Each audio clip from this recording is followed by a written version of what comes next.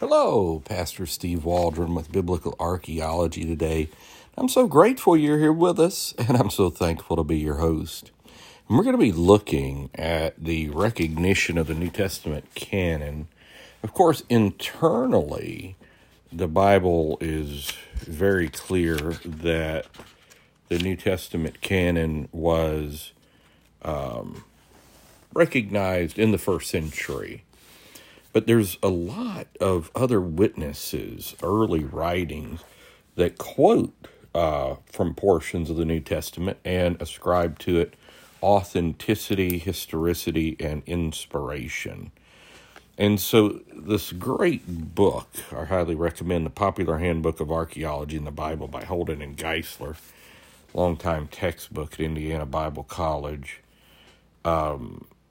It has a chart on page 175 about this. So we're going to just take a look at this. So again, thanks for being here and come along. Hallelujah.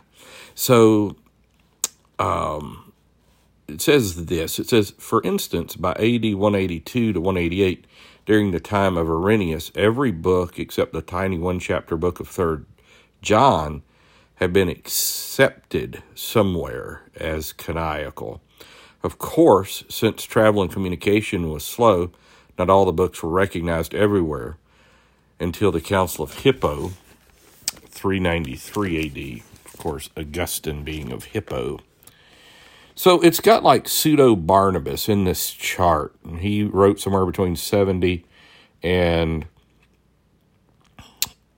130 AD.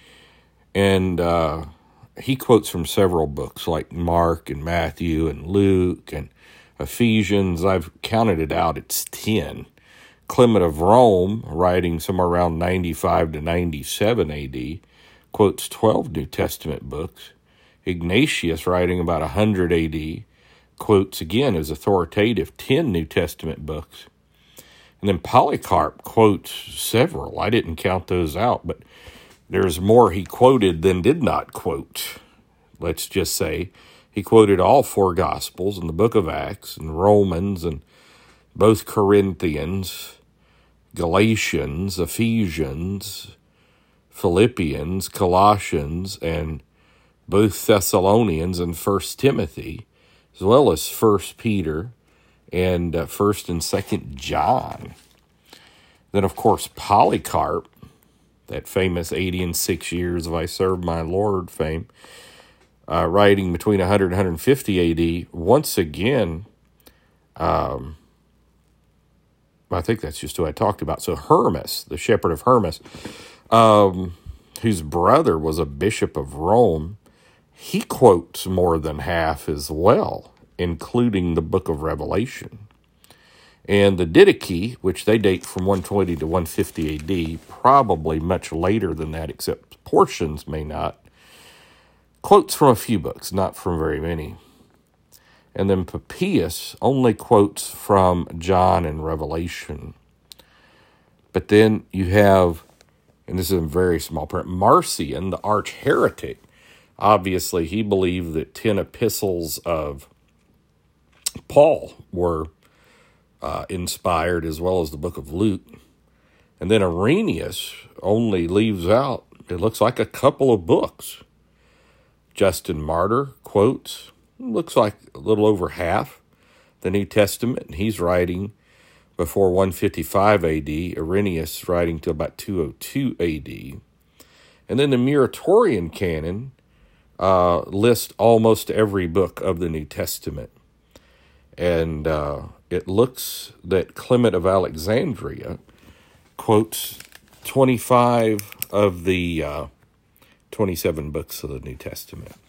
So a lot of a cloud of witnesses there, even if you don't agree theologically with each of those personages, they're still quoting in the realm of Christianity of these various New Testament books as authoritative. So certainly into the 2nd century AD, the Christian world had accepted our current 27-book canon.